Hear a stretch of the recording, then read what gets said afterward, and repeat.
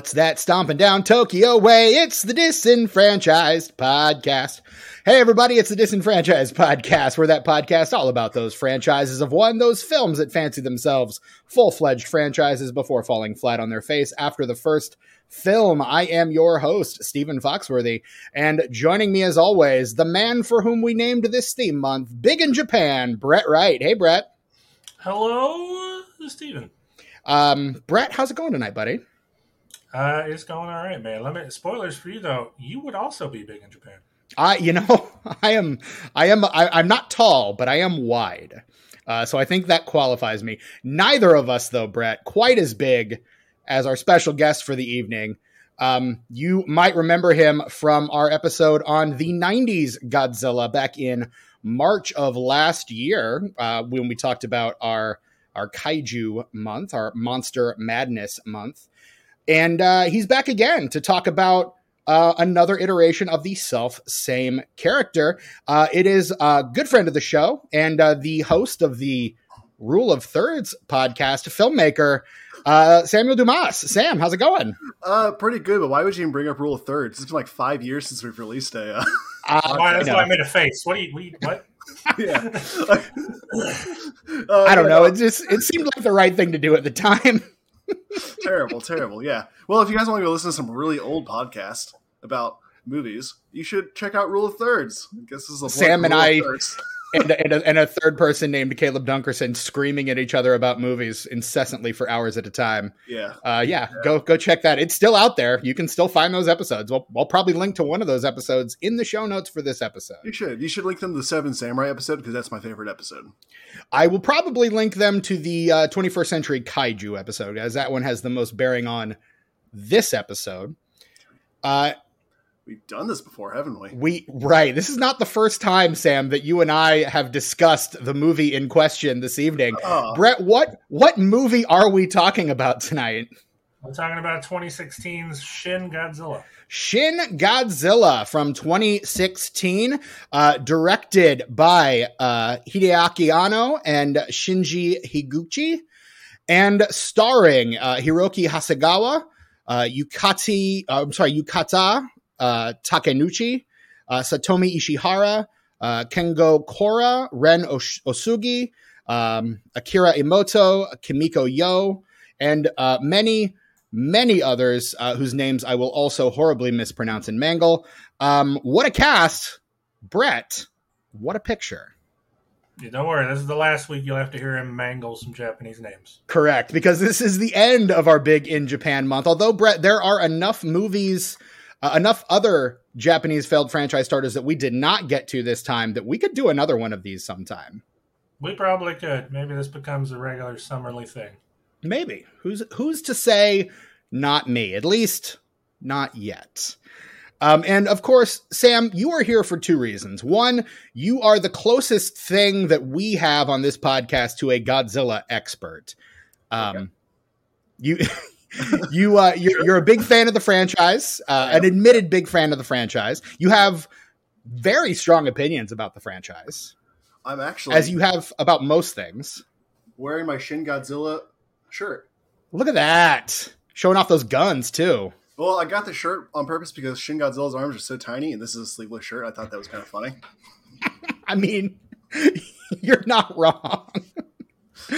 For the listener at home, the shirt is a tank top, which is great. And also because, Sam, as mentioned before, this is a movie that you and I have talked about before on a little podcast that we used to host together called the Rule of Thirds podcast, where, as mentioned before, yourself, myself, and a young man by the name of Caleb Dunkerson would get together every month and talk about 3 movies based around a recurring theme.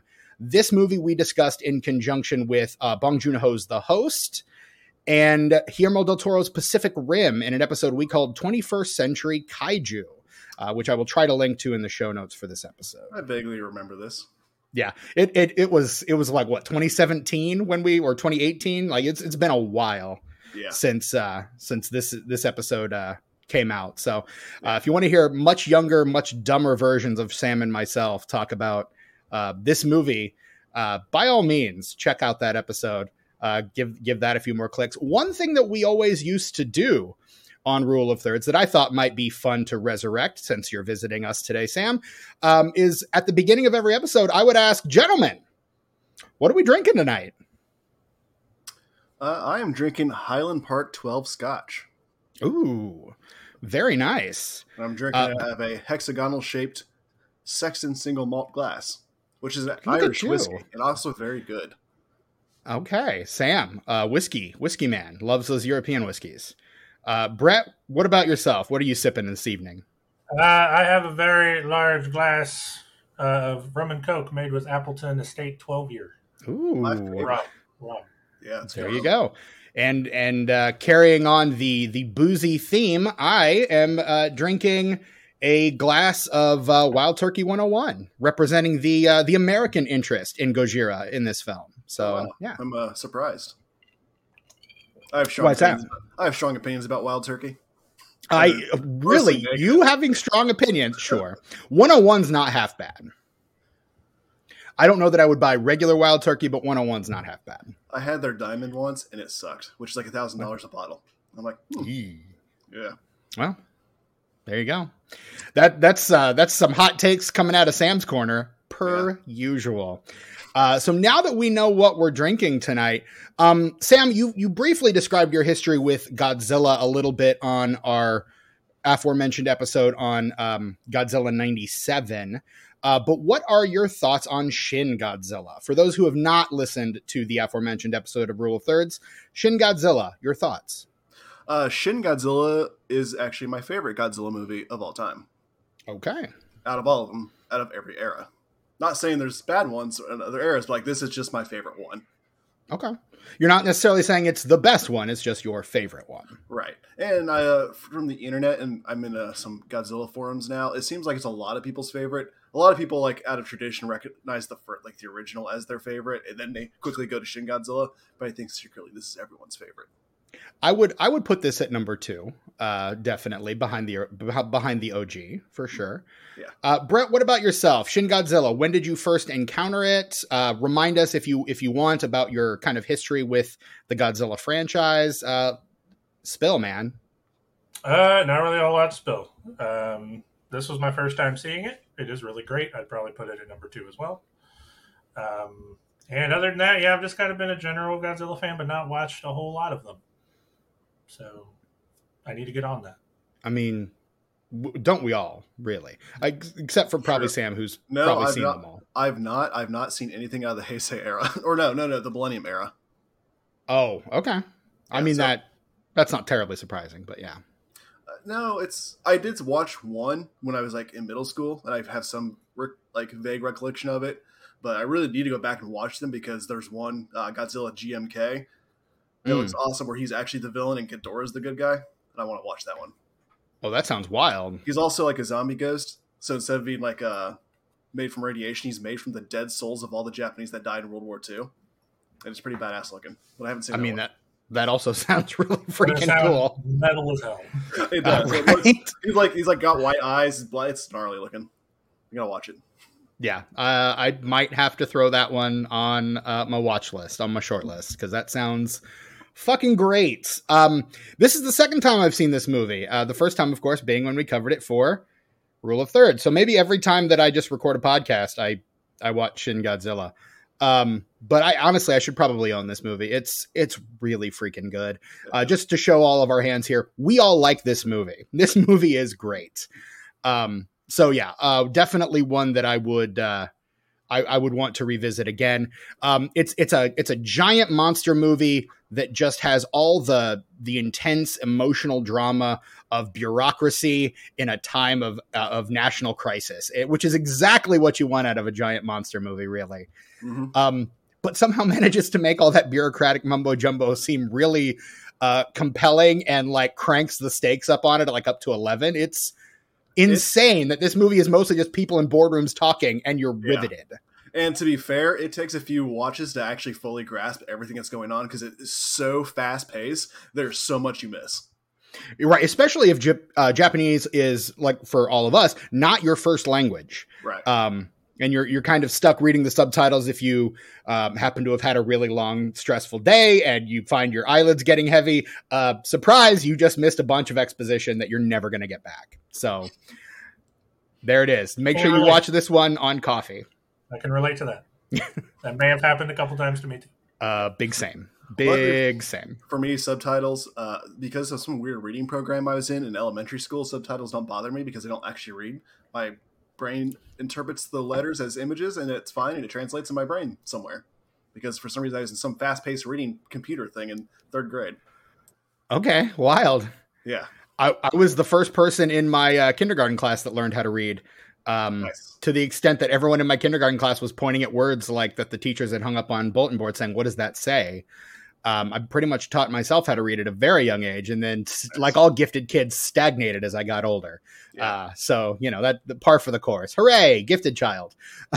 But yeah, I pretty much put subtitles on everything because most filmmakers don't know how to mix audio anymore. So if I want to hear what people are saying, right, I have to put subtitles on. Like I saw the new Jordan Peele film Nope recently, and I was like, I'm gonna watch that movie again with subtitles because I missed half that dialogue. Boy, howdy! I had to turn on subtitles for that Batman movie that came out recently.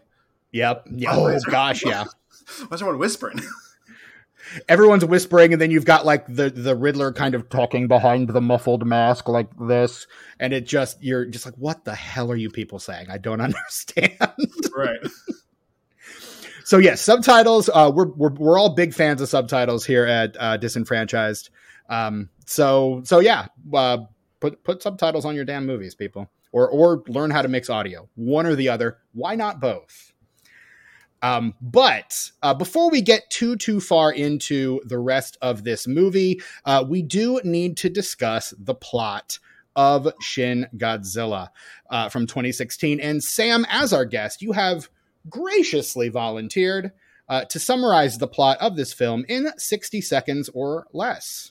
Okay, so 60 seconds with this plot, it's really weirdly simple, but also complex. Either explain it in like a blurb, or you go and explain the entire movie. So I chose a blurb.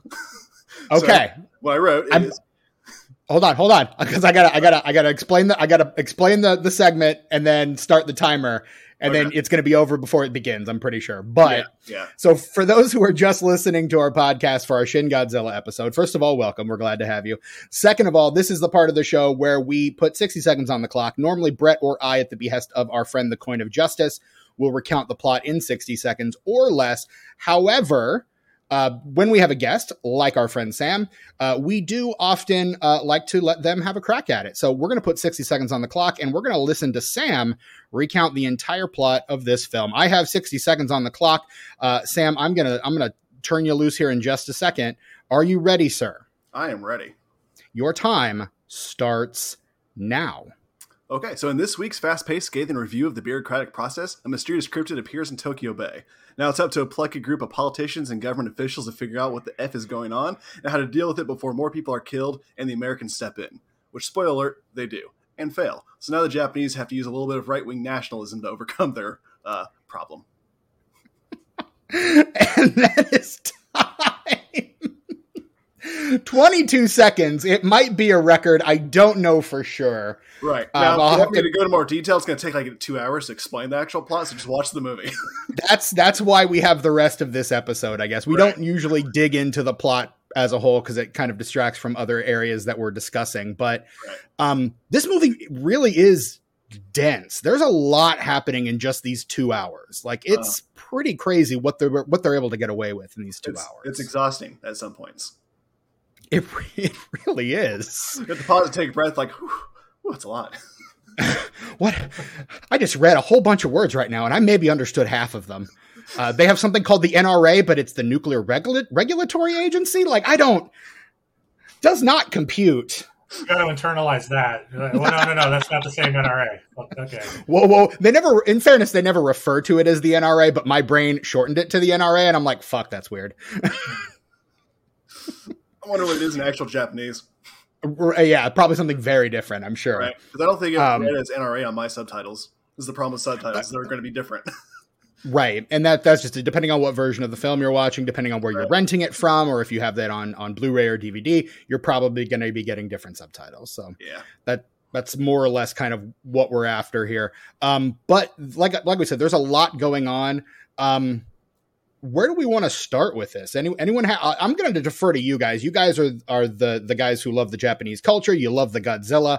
I'm going to kind of defer to you guys for this one. Where do you think we should start? I'm going to defer to the Godzilla expert on this one. Honestly, unlike the movie, we're kind of starting slow. The movie starts, like when it starts, it just starts. There's the title, it says Godzilla, a little bit of music, you hear the roar, and then the movie's just going. Yeah. There's no build up, there's no intensity, it is going. You open up on some National Guards guys going through an abandoned yacht ghost yacht that they found in the middle of Tokyo Bay. And from there it just escalates. And I was particularly impressed this watch through with the way that this film used various camera styles, filming styles, and different ways of kind of it is very much a grounded view of a Godzilla movie. Different eras of Godzilla, you've got kind of different interpretations of the character, different focuses within the film. This one is very much based on the ground level of the people that are living through this travesty. And at the beginning, it feels very much like a found footage movie. Like you get a lot of like digital camera or cell phone footage. Later in the movie, they do like this social media scroll of like different people talking about Godzilla on Twitter and Facebook.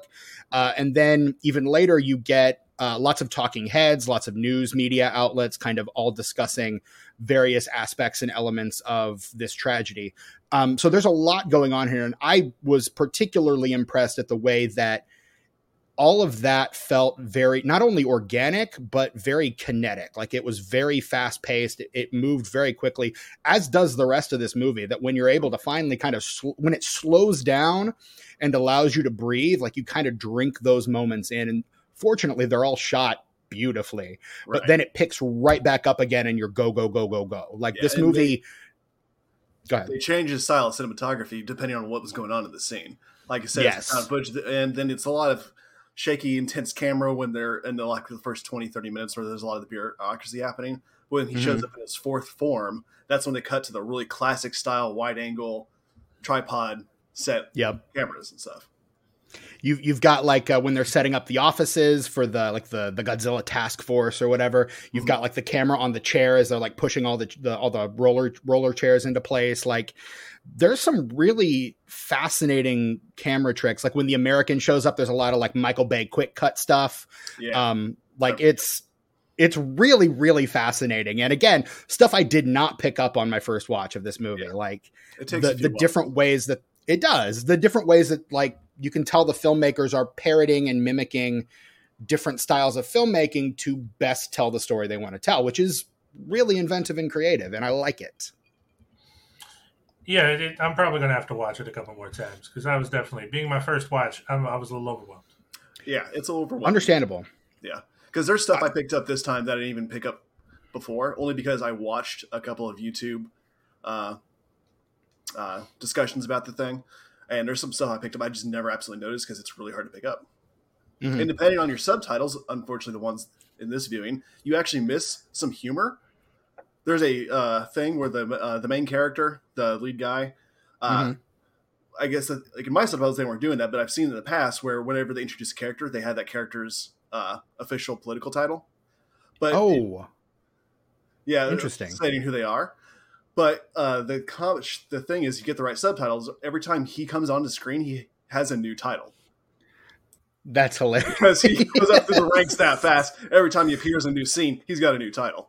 And by the end of the movie, they're talking about him as perhaps the next prime minister of Japan. Exactly. Which is, again, kind of hilarious. My favorite is when at one point, like, someone comes and brings him news and he stands up and screams, "Don't go to pieces," and just like starts freaking out. And it takes him like a full minute of screaming to realize that he is not following his own advice. Yeah. Like I thought that was phenomenal. I was cackling at that. I loved that so much. Yeah. But again, a lot of this kind of humor can tend to get lost in translation, particularly when, and again, if all you're seeing are kind of these, a bunch of very serious looking people in boardrooms, you're thinking, oh, this is a very serious movie. There is humor, there is levity here, and it's nice. It's actually really fun. Like this movie is hitting on a lot of cylinders, and it's such a fun watch. It absolutely is. And even though it's fast paced, it stops for emotional beats. Mm-hmm. It's start from the beginning to the first 25 minutes before the second form of Godzilla disappears back into the ocean. It's super fast paced, and then they're looking at the destruction, and then it just stops and gives enough time to linger on the main character as he bows and prays for all the fallen and all the dead.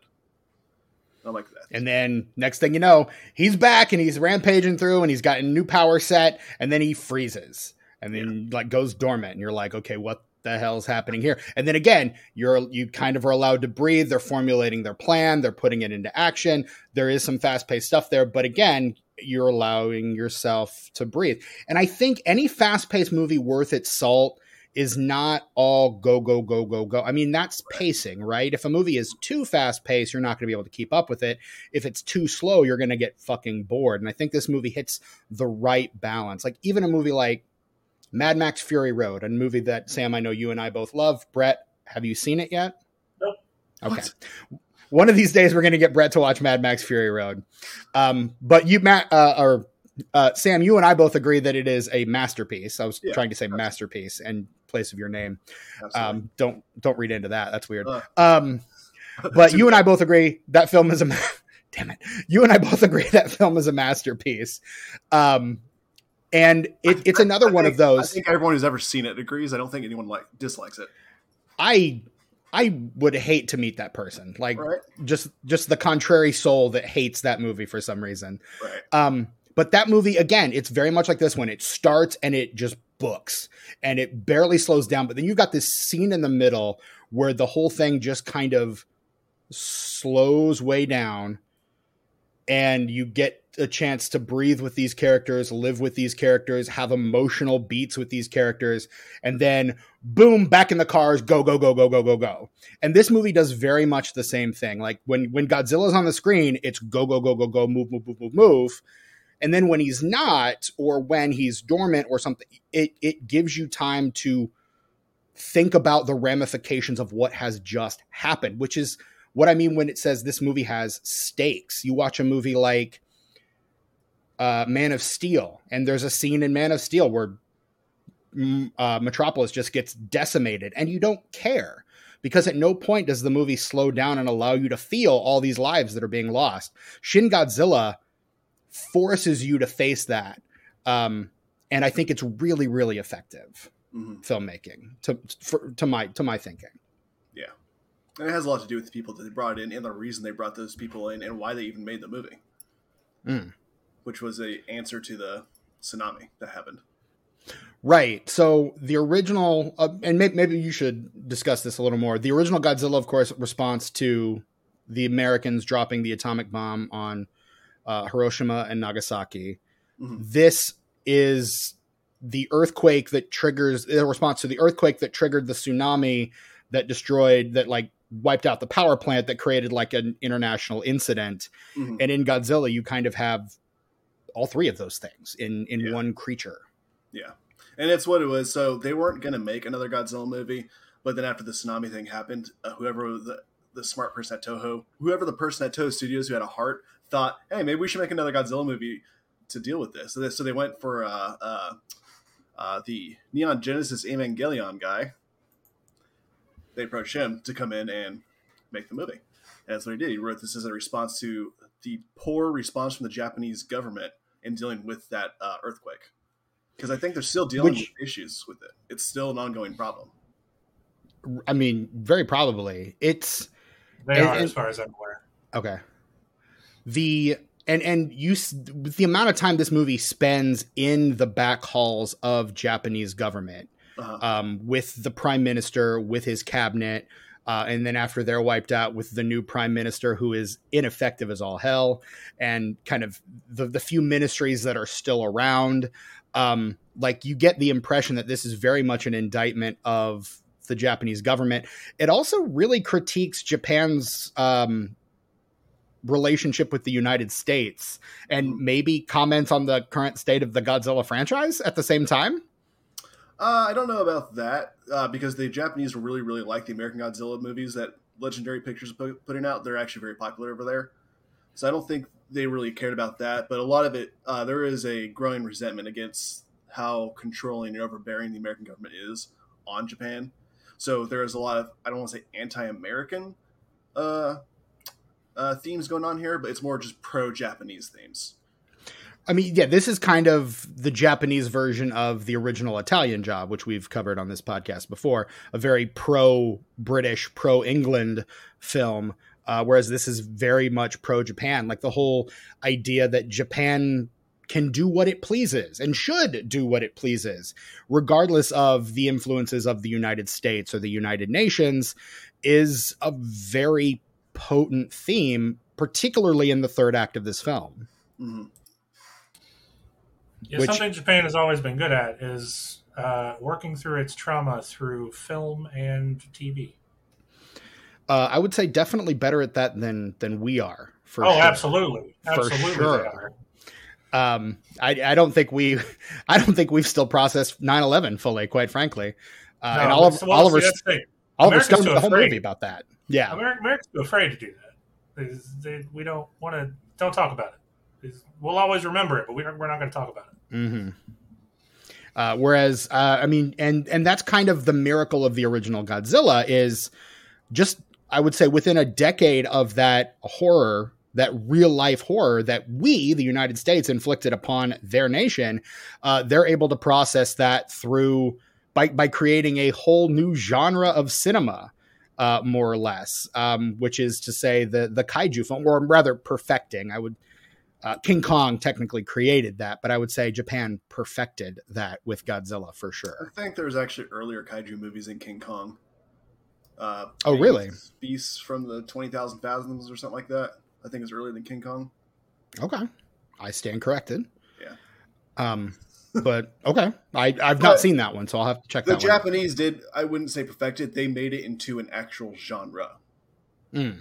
Before it was just giant monsters or whatever, but they actually took it and made it its own thing. It doesn't really have a set amount of rules, but it is still separate.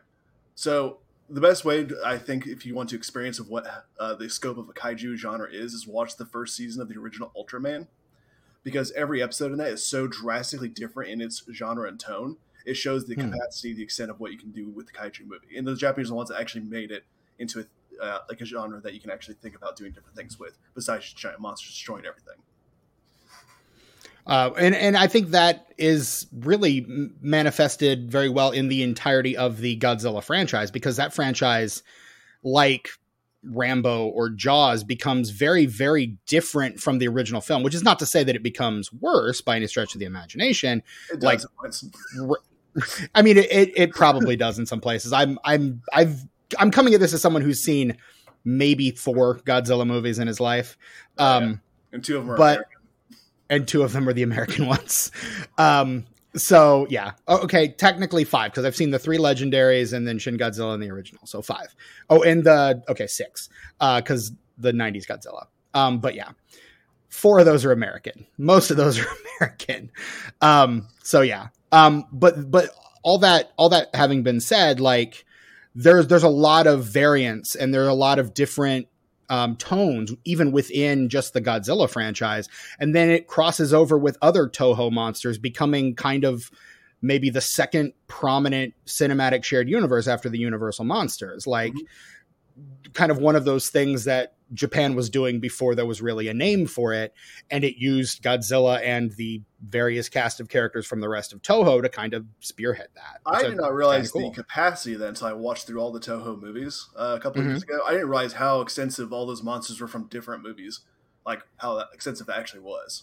Like, I always knew Mothra was its own separate thing, but I know, like, Rodan, there's like a snake monster. Just like, I think Ghidorah is one of the only original monsters of the Godzilla franchise. Like, so many of those come from other places.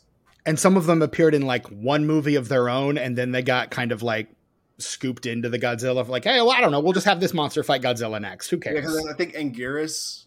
No, crap. one of the monsters, it's from like Frankenstein versus the World. Like, what is that? Yes.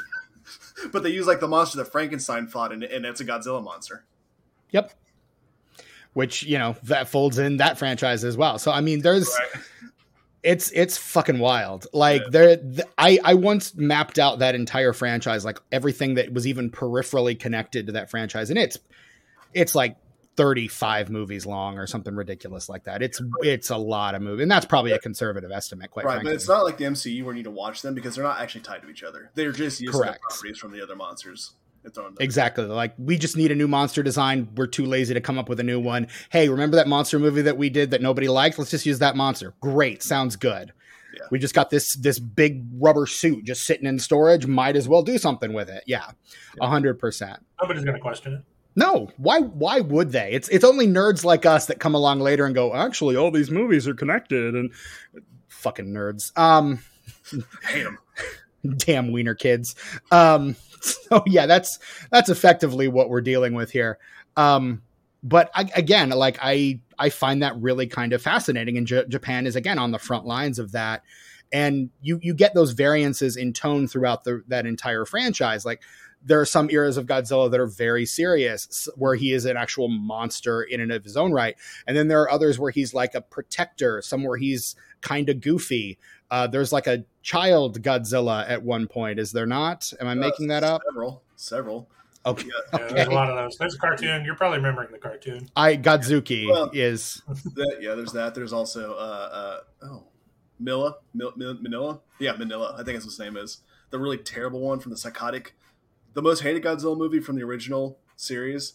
Also is one of the most like psychotic ones. The one with the little baby Godzilla that shoots the little circle. I think I know exactly which one you're talking. He's got kind of like the snapping turtle mouth. Yeah.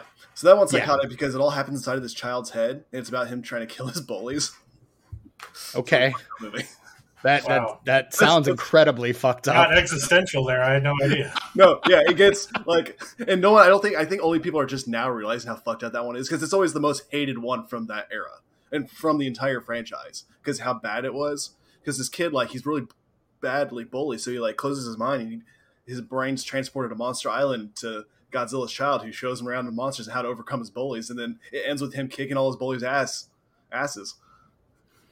I mean, honestly, that kind of makes it. Is the Neverending Story a remake of that movie then? Because that's kind of the same thing. Oh yeah. Kid uses his imagination to imagine people who teach him how to kick his bullies' asses, and Jack Black gets it in the end. Boy, howdy. That was the third one. Was it the third one that Jack Black was in? Yeah, that's the third one. Yeah. I can't keep track, man. I've lived a life, man. That's the only one I've seen. That's the only one I haven't. I've seen the first two. I've not seen the third. You're not missing anything. I didn't think I was. Don't get it twisted. Like, all I know is that the original has perhaps what is one of the most disturbing scenes that fucked up a whole generation of millennials. I should say elder millennials. Cause oof. And Sam, you probably have no idea what I'm talking about. I know what scene you're talking about because I know movies. But I don't have to see the movie to know the movie. Okay. Well, okay. I'm just saying. All I know is, guys, I see the memes. I know what's going on here. I can say one name and a whole generation of people will just kind of start crying into their Wheaties. And that one name is Artax. So sorry, millennials. Brett is now collapsed into a heap. He is weeping. His eyes are red with tears. And he is. Would they be millennials or Gen X?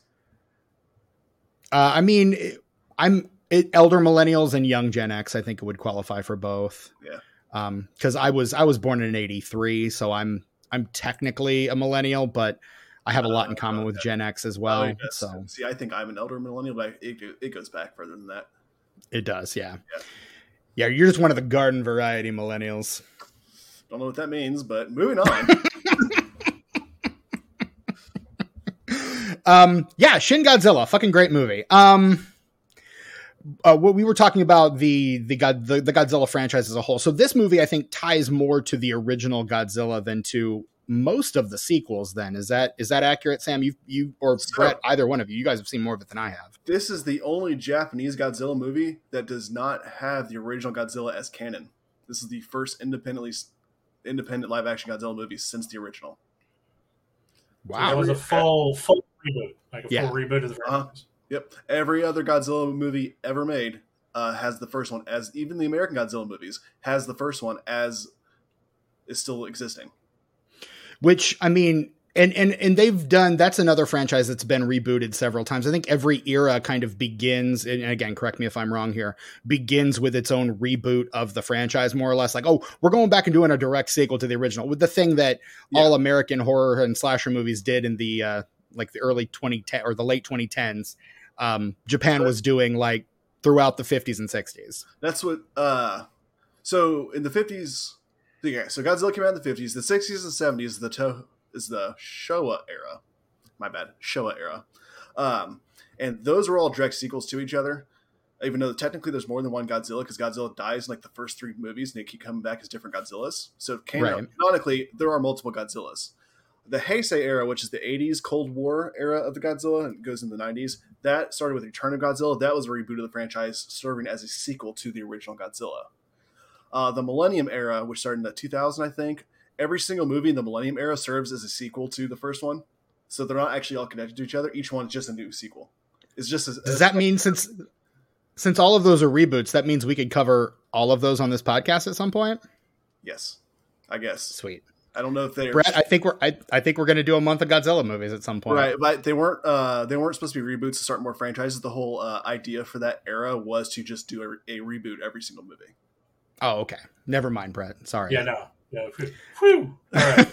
Brett had such a look of fear in his eyes when I said that. But then you get to watch the Ghost Godzilla one, or the one where Mechagodzilla's the good guy, Kiru, the cool Mechagodzilla. Okay, I had no idea. That's so wild. The one era is where they start throwing robot parts on everything. There's like Mecha Ghidorah, but yeah, Kiru. They actually Kiru is a telepathically controlled Mechagodzilla that they used the bones of the original Godzilla from '54 to build, and it goes bad. But then they did make a sequel to it, and then which it is good, which is where they get most of the plot from Godzilla, Godzilla versus Kong from. Right. I was going to say, that sounds a lot like Godzilla v. Kong. Yeah, that's where they picked up the plot for us from that Mechagodzilla series from the Millennium. Gotcha. Except instead of using the bones of the original Godzilla, they just used the bones of Ghidorah instead. Yeah, which it worked, and I liked it. Yeah, it was fun. It was. I'll give it that. Like, those Legendary films are fun. Those movies are very fun. Would agree. Sam, of course, has some very strong opinions on those movies. Weirdly enough, I hate King Kong, but King Kong or Kong Skull Island is my favorite of the Legendary pictures. Wow. The takes, they're so hot coming out of you now. Here's the problem with the Godzilla movies is they're kind of boring. Like, outside of Godzilla versus Kong, most of them are really boring. They don't have good characters. And it's like they looked at the old Godzilla movies where people are just standing around talking at a screen and thought, oh, that's what people like. It's like, no, we want you to give us some like character development. Also, get actors. Why are there no good actors in this? Like, Kong Skull Island is the only movie with recognizable actors. You got Goodman, you got Riley, you got Samuel L. Jackson. Like, you got a good Shea Wiggum, Brie Larson. Yeah. And then they put all the star power in one movie, forgetting that they should probably maybe disperse now. I want John Goodman to pop up in other stuff. I don't know. Well, I mean, you got Elizabeth Olsen and Aaron Taylor Johnson, aka the Maximoff twins in the Gareth Edwards one, which we saw that one in theaters, as I recall. Yeah. With our friend Caleb and your wife. Yeah. And mine as well. And I remember going, that was pretty good, right? And you and Caleb were like, that sucked. And I was like, oh, it was so boring. Fuck me, I guess. The effects are good. Godzilla was cool. I like the way they do the Godzilla, how he's a man in a suit, but then it's mocap. So it's still technically a man in the suit, but they use CG to make it more blend in better with actual production. I really like the way, which is exactly what they do with this movie as well. It is. They were supposed to, for this one. Let's talk about the effects of Shin Godzilla. How disturbing! How disturbing were those effects? Fucking disturbing. Yeah, pretty disturbing. Yeah. How ugly was Godzilla? Constantly, yeah. Even honestly, the most disturbing one for me is right after he comes out of the water, and he's got the giant gills that he's like dragging on the ground, the little stub arms that he's kind of like waddling on, and then there's blood, like these wide, wild eyes, and blood just gushing out of these gill sacks as he crawls along the ground. Like, what the fuck? That is nightmare fuel, man. It was, and the eyes, like the unblinking, wild, crazy. They're so dead but calculating. Yes, it's like it looked like he was just birthed. Like it's like a monster. It's there, like it will kill, but it's like calculating, trying to bring all of its world in, like a baby shark. Yeah. Do. That's one of those great things that the Japanese can do. Is they have this like aesthetic of the unhinged or like the wide-eyed, crazy character that is just like disturbing to look at. It's just I remember seeing the horror does it a lot. Yeah, I remember the first scene. That does. I remember seeing the first trailer for this, like back 15 and 14 when they started releasing clips from it. I thought, oh, this looks like shit. But then you watch it, if you watch the trailer for it, it does look like shit. But if you watch it within the context of the movie, it's effing disturbing. And it was originally supposed to be a practical effect, but the practical effects kept messing up, so they did the mocap. Which works very well. There's one scene where like all of its skin starts like vibrating. Yeah. And that makes what is already a disturbing image somehow even more disturbing, because it's like this thing that already looks fucking unhinged, and it just is like undulating all over the surface of itself. Like fucking wild. And one thing too is they actually broke 2 special effects rules in making him. They didn't go with the realistic skin. They actually went for the purposely rubbery looking skin. So that contributes a lot to the disturbing look of it. And helps it look a little more realistic and a little more tangible, if I'm being really honest. Yeah. The other rule they broke is that if you'll notice, he moves very quickly on land. Most of the time, the rule for giant monsters, they have to move slowly to make to sell the realistic effect of gravity and stuff. And that give everyone time to run. Yeah. Yeah. It's not even that. It's actually a optical illusion effect.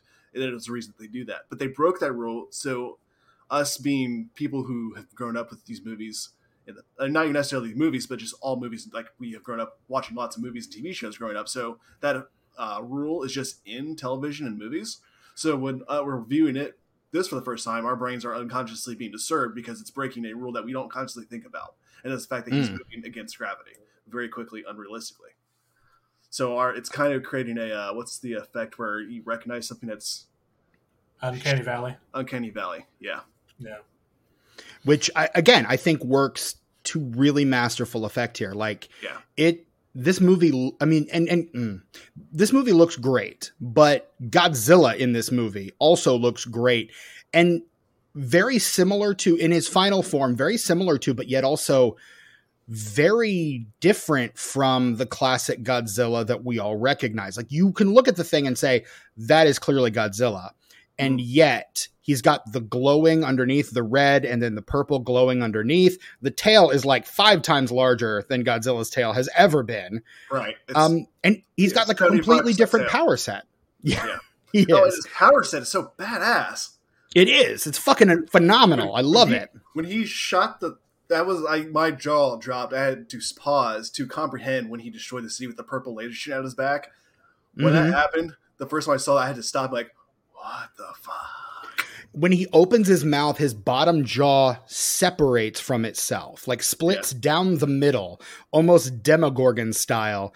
And then it starts as fire and then becomes this like focused purple energy. And then it starts coming out of his fucking back and like blowing planes and helicopters and shit out of the sky. And then it moves back even further and starts coming out of the tip of his tail. Yeah, like shooting through the building, like the way they did it, like it was like blacked out buildings, how the laser shooting through the buildings, blowing them all up, creating this massive fiery destruction in real time. I'm like, this is insane. And I mean, it is every bit as disturbing as the original Godzilla. Like when you see the destruction that Godzilla hath wrought, it has very much that kind of way. And the film takes its time. Like it slows down in those moments, gives you this really incredible shot of the decimated Tokyo skyline against this like bright orange sky, and it's absolutely breathtaking, but also absolutely heart-wrenching all at the same time. After this destruction that honestly looks pretty fucking cool. But again, the filmmakers make you feel the weight of the lives that were lost in that destruction. Which again, feel upset when the prime minister dies. Yeah, because first of all, I want to talk about the prime minister for a second, because the prime minister is played by a man. Brett, you know exactly where I'm going with this. Maybe you don't. Maybe. You were smiling like you did, but now you're looking at me like you don't. Oh yeah, no, maybe I don't know. The prime minister is played by a man named Ren Osugi. Ren Osugi, we have actually discussed on this miniseries before. Back on the very first week of this month, when our good friend Mandy Gossage was here talking about Uzumaki, and he is the father of our main character's boyfriend in Uzumaki. He is the one who is first afflicted in the town by the spiral curse. Okay, I thought he looked familiar. And that is why he looked familiar. Another thing that he has been in fact, the previous year, the year before he was in Uzumaki, he was in a little movie called Audition, which was directed by Takashi Miike, who directed Ace Attorney. Bringing it all together. He is our linchpin for this miniseries. I wish I was better with memorizing Japanese names, because I recognize like there's also 358 actors in this movie. I recognize a lot of these people because I've seen them in movies. I watch a lot of Yakuza Japanese movies, and they're all known names over there. There is on Wikipedia, because that is where we get our information. There is on Wikipedia under the cast list, a list of all the cameos in this movie. And it is extensive of all the various people who are well-known, like household names in Japan, who just show up to do like a line or two in this movie. Well, even paid a lot of homage to previous creators. I think the director of the first Japanese movie they use his pictures to stand in for that scientist that's missing. Goro Maki, I think. Yeah. I think was his name, but I mean, the director or the special effects guy, I can't remember. But they use a lot. They pay a lot of homage, or like some of the monster costumes. I think they show up too. A lot of people who do the costumes of the past. There are actors. There are actors from previous Godzilla films that also have cameos or roles in this film. Also, like there's a lot going on. Like, and again, if you're deeply immersed in these films, or in Japanese cinema as a whole, you're going to recognize those people. I, unfortunately, am not. So all of those cameos were completely lost on me.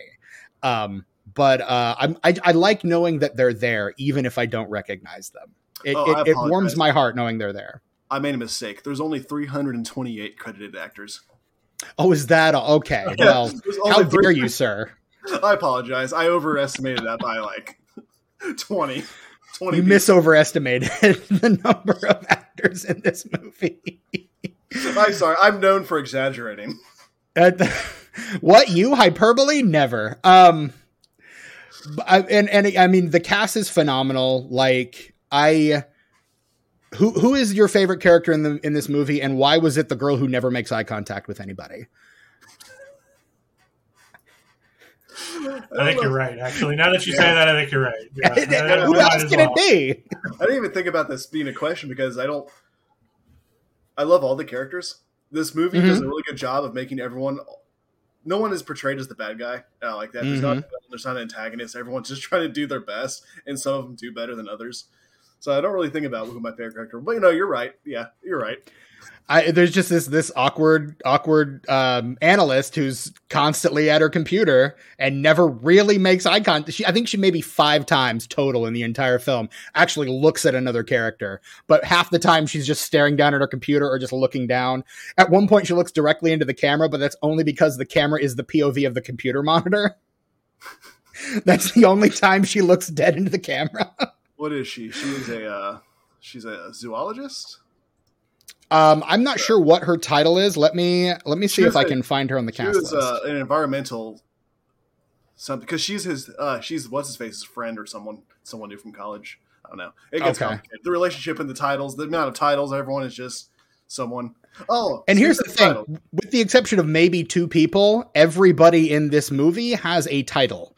Like even in the cast list on IMDb, everybody has a title, which is wild to me.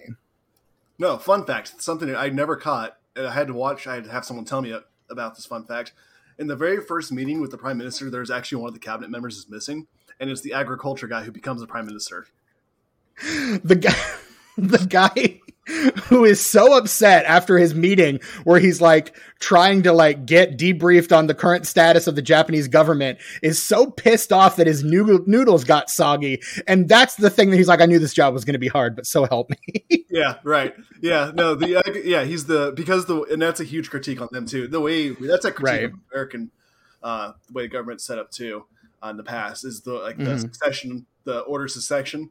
Because the prime minister dies, and I think a couple of the other most of the cabinet members I think were killed. The entire cabinet is on that helicopter. Yeah. So like the guy in charge of agricultural affairs who wasn't even at any of these meetings is now suddenly in charge of the country.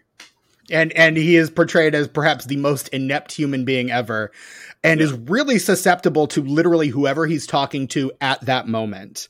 Like if it's the people from the UN, he's like, you're right. This is absolutely what we should do. Let's do this.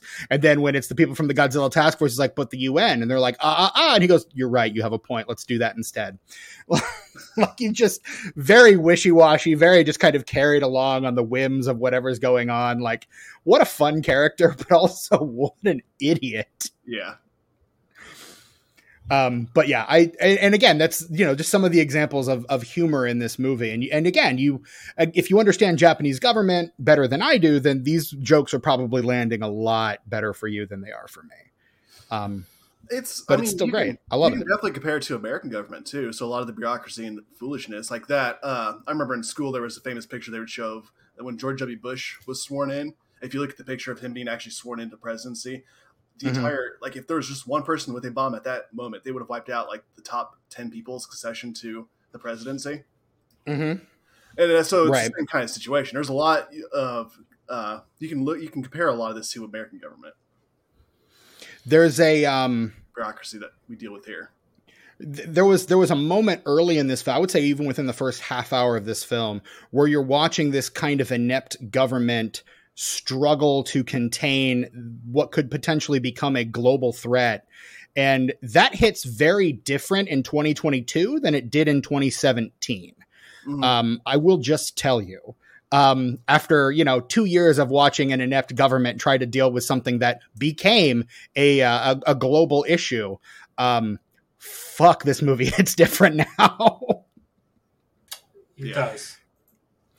And it's damning, quite frankly. Like it's got some shit to say. And I think that's part of the reason why this movie is so effective and why it, I think, still gets recognized as one of the better Godzilla films is it's still saying shit that's still relevant to us right now where we are. And those are always the movies that last long. I think, some films in this franchise may be kind of fluff, may just be made for, the quick franchise cash in, the quick buck. But the ones that last, the ones that we remember, are the ones that actually have something to say beyond just, hey, aren't monsters fun? And isn't it cool when they fight each other? And that's a big part of the reason why I love this movie. And I think why it has such a lasting appeal. Yeah, I agree. The amount of red tape that they go through. Like, man, there's one scene, I never caught this scene, but they're talking about deploying the troops. And they're only allowed to deploy the troops in certain positions, in specific situations, and they don't have a contingency plan for giant monsters. It's like, well, we can't deploy the troops. We can't help anyone. And it's like... And they literally have to go in and find some minute statute that they can twist the meaning of so they can have an excuse to do what they need to do to try to stop this damn thing. Yeah. I wonder if that has a lot to do with American oversight too. I'm not terribly sure how independent they are from American oversight at this point in regards to military action. But I wonder if maybe a lot of that has to do with that too. That's something I don't know about. And I mean, that's a discussion point from right when they start bringing in the military as a talking point. It's, well, are we going to take the lead on this? Is America going to take the lead on this? What are we going to do here? That from the moment we're let's call in the military. They're like, but what about America? And you can tell there's kind of the filmmakers are definitely yeah, fuck America. What the hell? Right. So I don't know. I just found the notion that the two governments that are able to bring down Godzilla are the Americans and the Japanese, the two people who really have a vested stake and a vested interest in Godzilla as a franchise. I don't know if it was intentional or not, but it felt like maybe they were trying to say something about the current state of the Godzilla franchise. I'm not sure what that is that they're trying to say, but it just feels like there was something baked into that somewhere. Maybe. I could be wrong. Sure. I think I'm willing to be wrong. Yeah, I'm not real sure about that. Yeah, I'm really not sure. But I will say the only other country that Godzilla is huge in outside of America and Japan is Germany. A country not brought up in this movie. Yep, just throwing that out there. There you go. Maybe we should include more Germans in our next Godzilla movies. I don't know. Let's do it. Why were there so many French people in 1998's Godzilla? Honestly, France comes up in this movie too. France, the French are the ones that, end up giving them the excuse to stall the UN action so that they can carry out their plan that actually works. Why? I don't know. Apparently Godzilla and France, they go together like Godzilla and Godzuki, I guess. Well, I want a French-made Godzilla movie. I would love that. I would love that so much. I want a French New Wave Godzilla movie. I was about to say Francois Truffaut's Godzilla. That's what I want. What if Francois Truffaut directed Godzilla? That's what at the end, Godzilla turns around and looks at the camera and there's a freeze frame and it zooms in on his face. I love it. Let's just do that. Yeah, just keep Jean-Luc Godard out of it. You don't need absolutely keep Godard out of it. You can bring in some Renoir if you need to. I would actually resurrect Agnes Varda and have her just do everything. Oh hell yeah, Agnes Varda's Godzilla. That would be yes. Yes. Wish we would do that franchise. No one would ever have the balls to do. Oh my gosh, I love that so much. For our listeners out there who don't know a thing about what they're talking about right now, you said French made, and I thought Godzilla in a French made costume. Well, we're not on that part of the internet. Keep your Japanese enthusiasm somewhere else there, bud. Check. Touche. Got Godzilla themed maid cafe. I'm right there with it. I think Brett just found his next Halloween costume. Maybe. Godzilla in a French maid costume. Yep. I dig it. Would pay to see. So this movie actually there was a sequel in mind for this movie. The filmmaker, Hideki Anno, wrote basically while this movie was in production, kind of wrote up an idea for a sequel that was a response to what he thought people wouldn't like about this movie, which is to say that it wasn't kind of like a mass kaiju showdown. And so that's more or less what his sequel was meant to be. He wrote up a proposal. He, did kind of a few pages, and then some sketches as well. Basically handed them to his co-director, said, I want you to direct this sequel. Here it is. And basically they needed to release it in 2 years and there just wasn't enough time. So the thing was basically shelved, put aside, because of Toho's, contract with Legendary. They could only release a Godzilla film the same year as one of the Legendary films. Is that, I think, is what I read. It's something weird. I honestly don't know much about this sequel because I am absolutely fine with this not having a sequel. I mean, it ends on a note that I'm happy with. Which I do want to go back and talk about the ending here in a second, because the ending of this movie is maybe the most terrifying part of this movie. Yeah. That last shot fucking chills. So there was something in the contract basically meant that since they missed 2018, they couldn't make another one until 2020. And then in March of 2018, Toho basically announces, we're going to scrap all plans for a Shin Godzilla sequel, and we're going to do a Godzilla shared universe, because that's really big in America. And so far, nothing has come of that yet. So that was... Yeah, so that was kind of the plan as of 2018. Something tells me something happened a couple years ago that maybe threw a whole wrench in that. I'm not sure what that could have been. Me neither. That's weird. But yeah, so ultimately, obviously, the sequel to this movie didn't happen. The implications of that final shot are... I set the stage perfectly for a sequel, but at the same time, like... it's such a chilling moment to end on that you don't need, that can be the end of an entire franchise. Like, it's so fucking scary to me. Sam, describe to us what we see at the end of Shin Godzilla from 2016. Well, again, I didn't get to finish the movie this time around. But again, it's not like you haven't seen this movie before. In my head, though, but it pans up his tail, and at the tip of his tail, there are people coming out of his tail. There are with Godzilla spikes on their backs. Yeah, these skeletal Godzilla people starting to mutate out of his tail.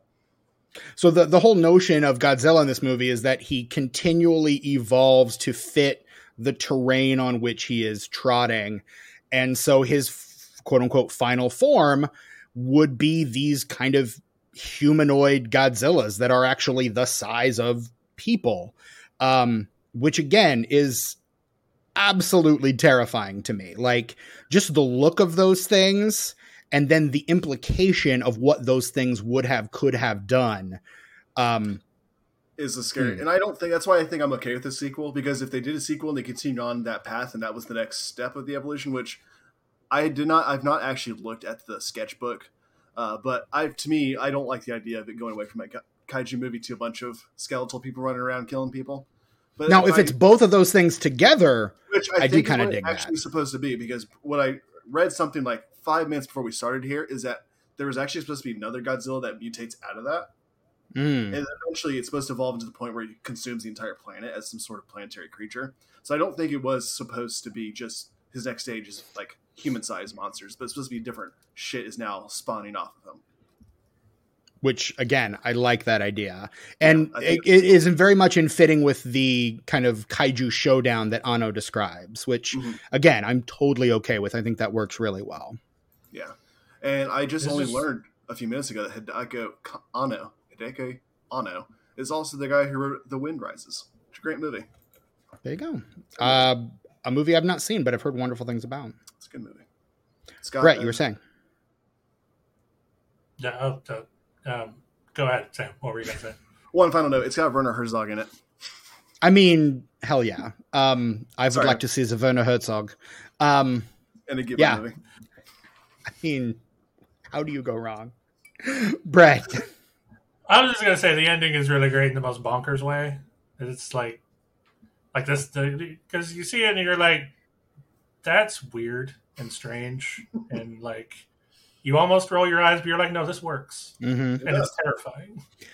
I remember the first time I saw this, I did not understand what I was looking at. And I had to have Sam and Caleb explain it to me on the recording of Rule of Third. So if you listen back to that episode, you will hear me at my absolute dumbest, ladies and gentlemen. I had to pause it and stare at the screen for several minutes before I understood, because the scene played and the credits started rolling. And I'm like, what did I just look at?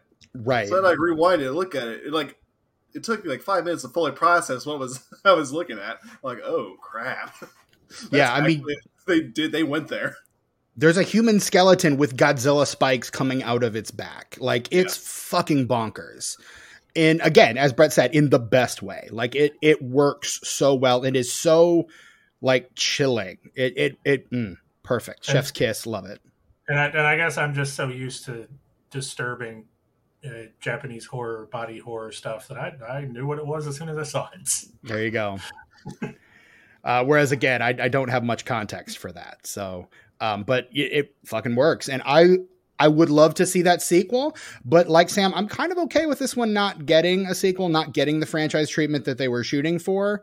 There is a part of me that's bummed, but then again, this movie is kind of such a great object in and of itself, kind of unto itself, that I'm okay with it. Well, if you want more of the same quality content, apparently they're making Shin Ultraman. I didn't find out about that until 2 weeks ago. What the hell? I was going to say, it released. Didn't that just come out in Japan? Like like earlier this month? I found out on Twitter because Hideo Kojima was like, I'm going to go see Shin Ultraman. I'm like, what?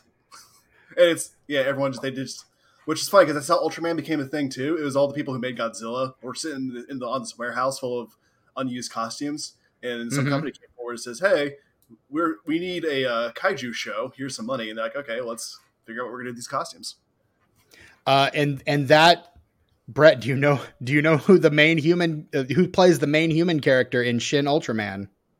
I do not. It is Takumi Saito, who we also know from, he plays Hideka in this movie, but he is also, I want to say, let me scroll down here and make sure that I'm accurate in this assessment here.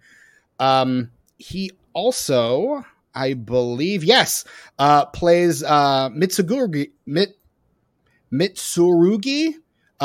Miles Edgeworth in Ace Attorney. Oh, cool. So there's another little linchpin for us. So All We're comes also, together. we're also doing Shin Kamen Rider, but I don't know anything about Kamen Rider. oh, me neither. That would be a cool subject for a Rule of Thirds episode, like the three Shin reboots. Yeah, interesting. Too bad that show doesn't run anymore. Which one? Rule of Thirds. Oh, yeah, you're right. Rule of Thirds. I wasn't paying attention. Yeah, as you said at the beginning of the episode, 5 years since we released an episode, maybe. Right. Yeah. But yeah, so there it is. What else do we have to say about Shin Godzilla, gentlemen? Fun fact: the B-2 stealth bombers are part of the 509th, which is the same people who dropped the bomb on Nagasaki and Hiroshima. Fuck. Yeah. Okay. That's not a fun fact. No, that might be the antithesis of a fun fact. That's it was probably done intentionally. It feels like it should have been if it wasn't. Yeah. I'm not as disturbed. And maybe there's some catharsis in the fact that Godzilla blows those out of the sky with his back beams. There you go. Yeah, exactly. Yeah. The 509th actual fun fact, is the only branch, whatever you call that, that has B-2 bombers, stealth bombers. So that was actually accurate. There you go. And that's how you knew they came from the 509th. Yep. So there you go. Yeah. So this movie, of all the movies that we have covered this month on this podcast, this is the only one that actually got an American release. So we actually have domestic box office numbers for it. This one released in America on July 29th of 2016. I'm currently looking at the daily chart. I'm going to pull up the weekend chart for this one. I hope you have some information, because I kept seeing a lot that this is the highest grossing Godzilla movie of all time. And it had apparently made more money than all the American Legendary pictures combined, but I couldn't find numbers that supported that. Definitely not on the numbers, the site that we usually use. Okay. So this movie makes less than 2 million. It's 1.9 million domestic. So in the United States, it makes less than 2 million. Okay. Internationally, according to the numbers, again, 73.7 million for a grand total of 75.6 million total. I feel like it made something like, I read somewhere it made like 500 million. Let me actually check. I was going to say 6.1, according to Wikipedia, 6.1 million on its opening weekend. And then maybe that was in yen. I was looking at it. 625 million yen opening weekend. So there's that. Yeah. So it reached 5.3 billion yen, which is 51.63 million at the box office after its release.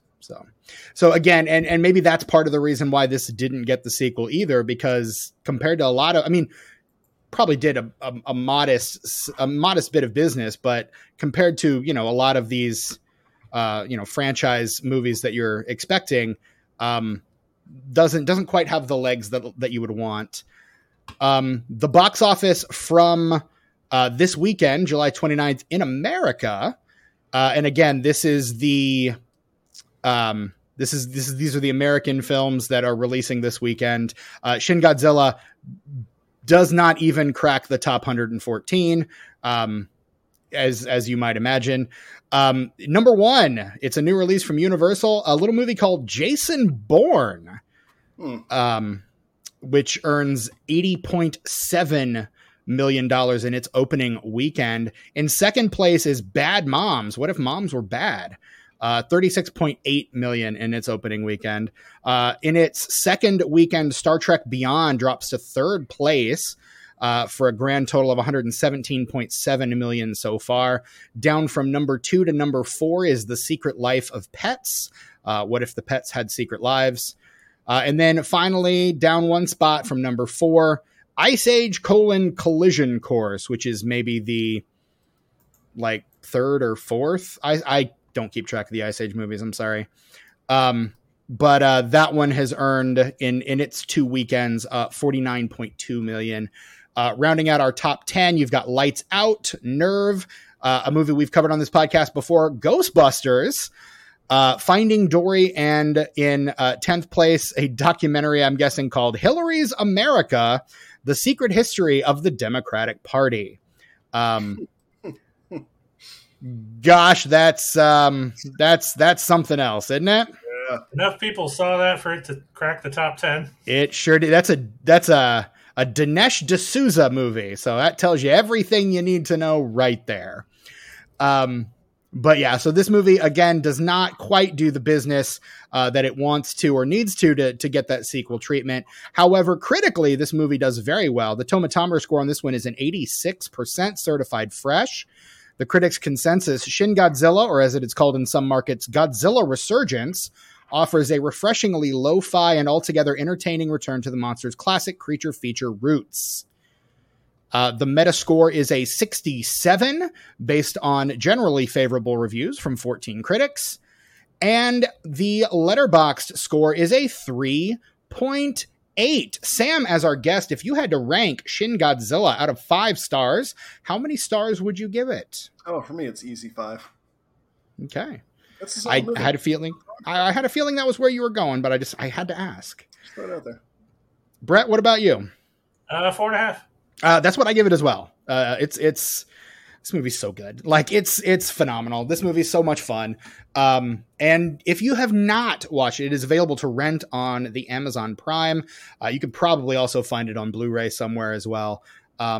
It's good. Like definitely seek this movie out. It's so much fun. It's again, give it a few watches before you really make up your mind about it, because there's a lot going on here, and it's good. It's very, very good. So yeah, that is our episode about 2016's Shin Godzilla. There's honestly a part of me that kind of hopes it does get a sequel so we can cover it on this podcast, but I don't think it will. Nah, it won't. Unfortunately. It's a bummer. You never know. Maybe I mean, Shin Ultraman and Shin Kamen Rider will do so well that they'll just go back to them and do Shin Godzilla too. Or maybe we'll just get a Shin Godzilla reboot. Shin Godzilla all over again. Ooh. Maybe not that. Maybe we don't put that out there, Steven. Nope. But Sam, tell us what you got going on, what you're up to, where we can find you on social media if you desire us to find you there. What's up, man? You can find me on social media. I am your Paul Bear on Instagram. I am on TikTok, but I don't make TikTok videos, so there's no point in following me there. I watch TikTok videos, so make TikTok videos for me to watch. I do love TikTok. And I have a Twitter account that I sometimes use, but I can't remember what I'm called on there. I'll tag you on Twitter so our audience can find out that way. I'll also put it in the show notes once I get it. So. I've made like 3 posts in the last week and a half, so I'm getting there. Which is good for you, honestly. Right. Like there are months at a time where you just won't show up. Yeah. Yeah. And the writers from the new Resident Evil show liked one of my tweets, so got that going. Hey, is that any good? I love it. I'm like one of no, I will fight you. I will fight you right here. All right. See, Sam, you have very strong opinions about things. Brett has very strong opinions about Resident Evil. Same. I've been playing the games for 25 years. So have I. As has Brett. Yeah. Well, look, I'm going to be honest with you. It's mid. It's 6 to 8 out of 10, honestly. But there's so much hate for it, I have to go the extreme just to balance it out. Which is 100% your vein. That is, you're like, everyone hates this. Fuck you. 10 out of 10. Like that's what I'm doing. I'm Sam. Fuck you. Well, I'm gathering a little rebellion, a resistance. There are others of us out there that like it. So there are dozens of us, dozens at least. I've not seen it. I have no context for Resident Evil.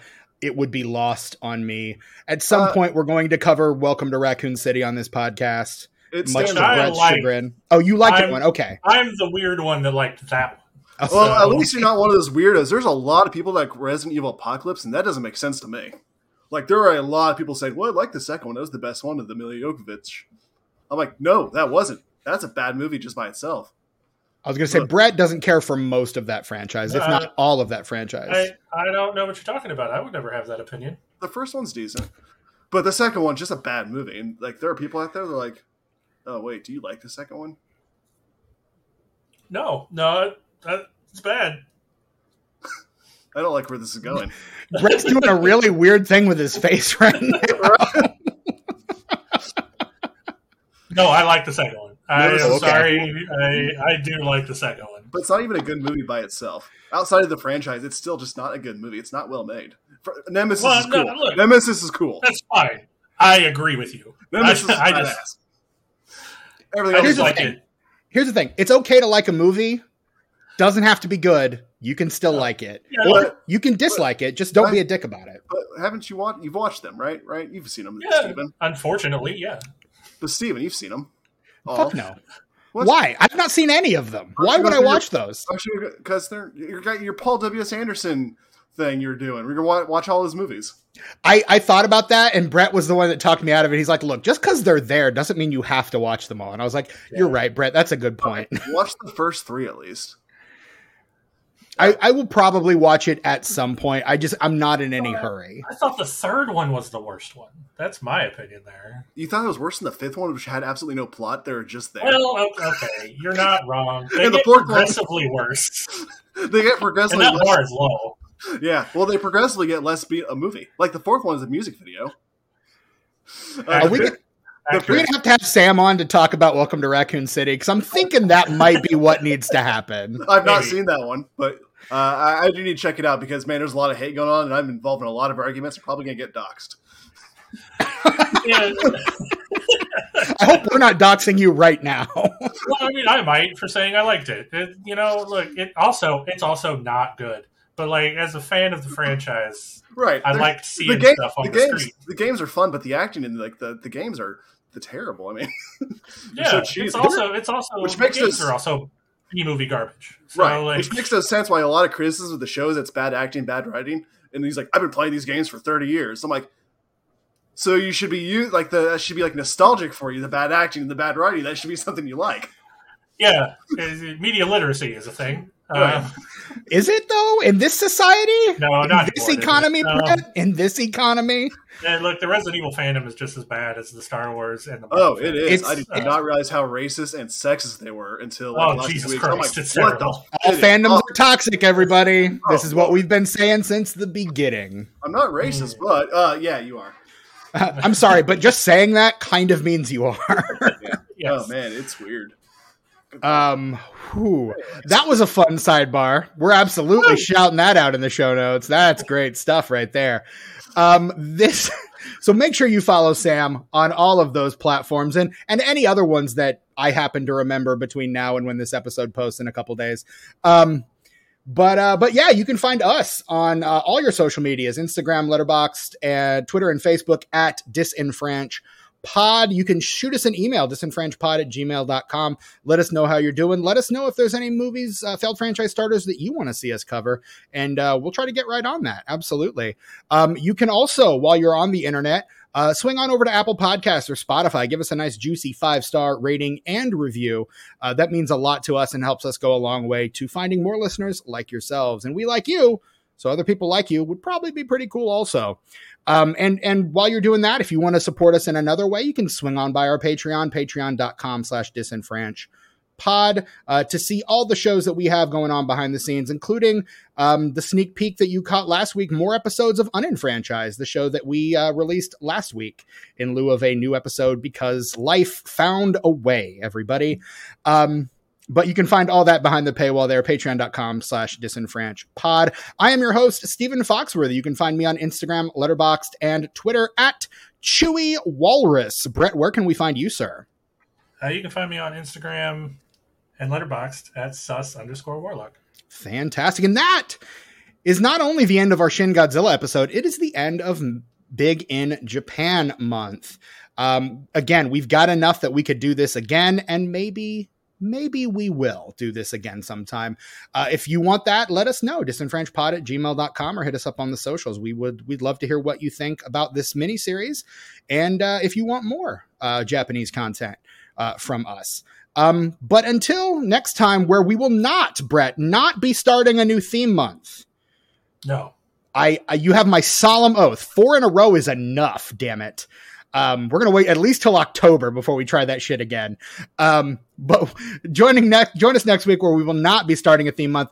This is our 98th episode, Brett, which means we're 2 episodes away from 100, which is kind of fucking incredible when you think about it. Though we've been doing this for almost 2 full years now. Yeah. And in a couple episodes, we're finally going to tackle the big one. The big one. And again, if you're paying very close attention, you already know what that's going to be. And if you haven't been, well, then buckle up, Buttercup, because it's going to happen all over your face. Whoa. What is that? Hold on. What? In the immortal words of Michael Jackson, why you got to make it dirty, Brett? Okay. Okay, fine. All over your ears. How's that? Is that better? Well, I like to put my AirPods on my face while I listen to your podcasts. So there you go. All over Sam's face. Right into the ears. Yeah. So until next time when we tackle episode number 99, I am your host, Stephen Foxworthy, for my co-host, Brett Wright, and our very special guest, Samuel Dumas. Until next time, this isn't even my final form! Sayonara, everybody. Goodbye.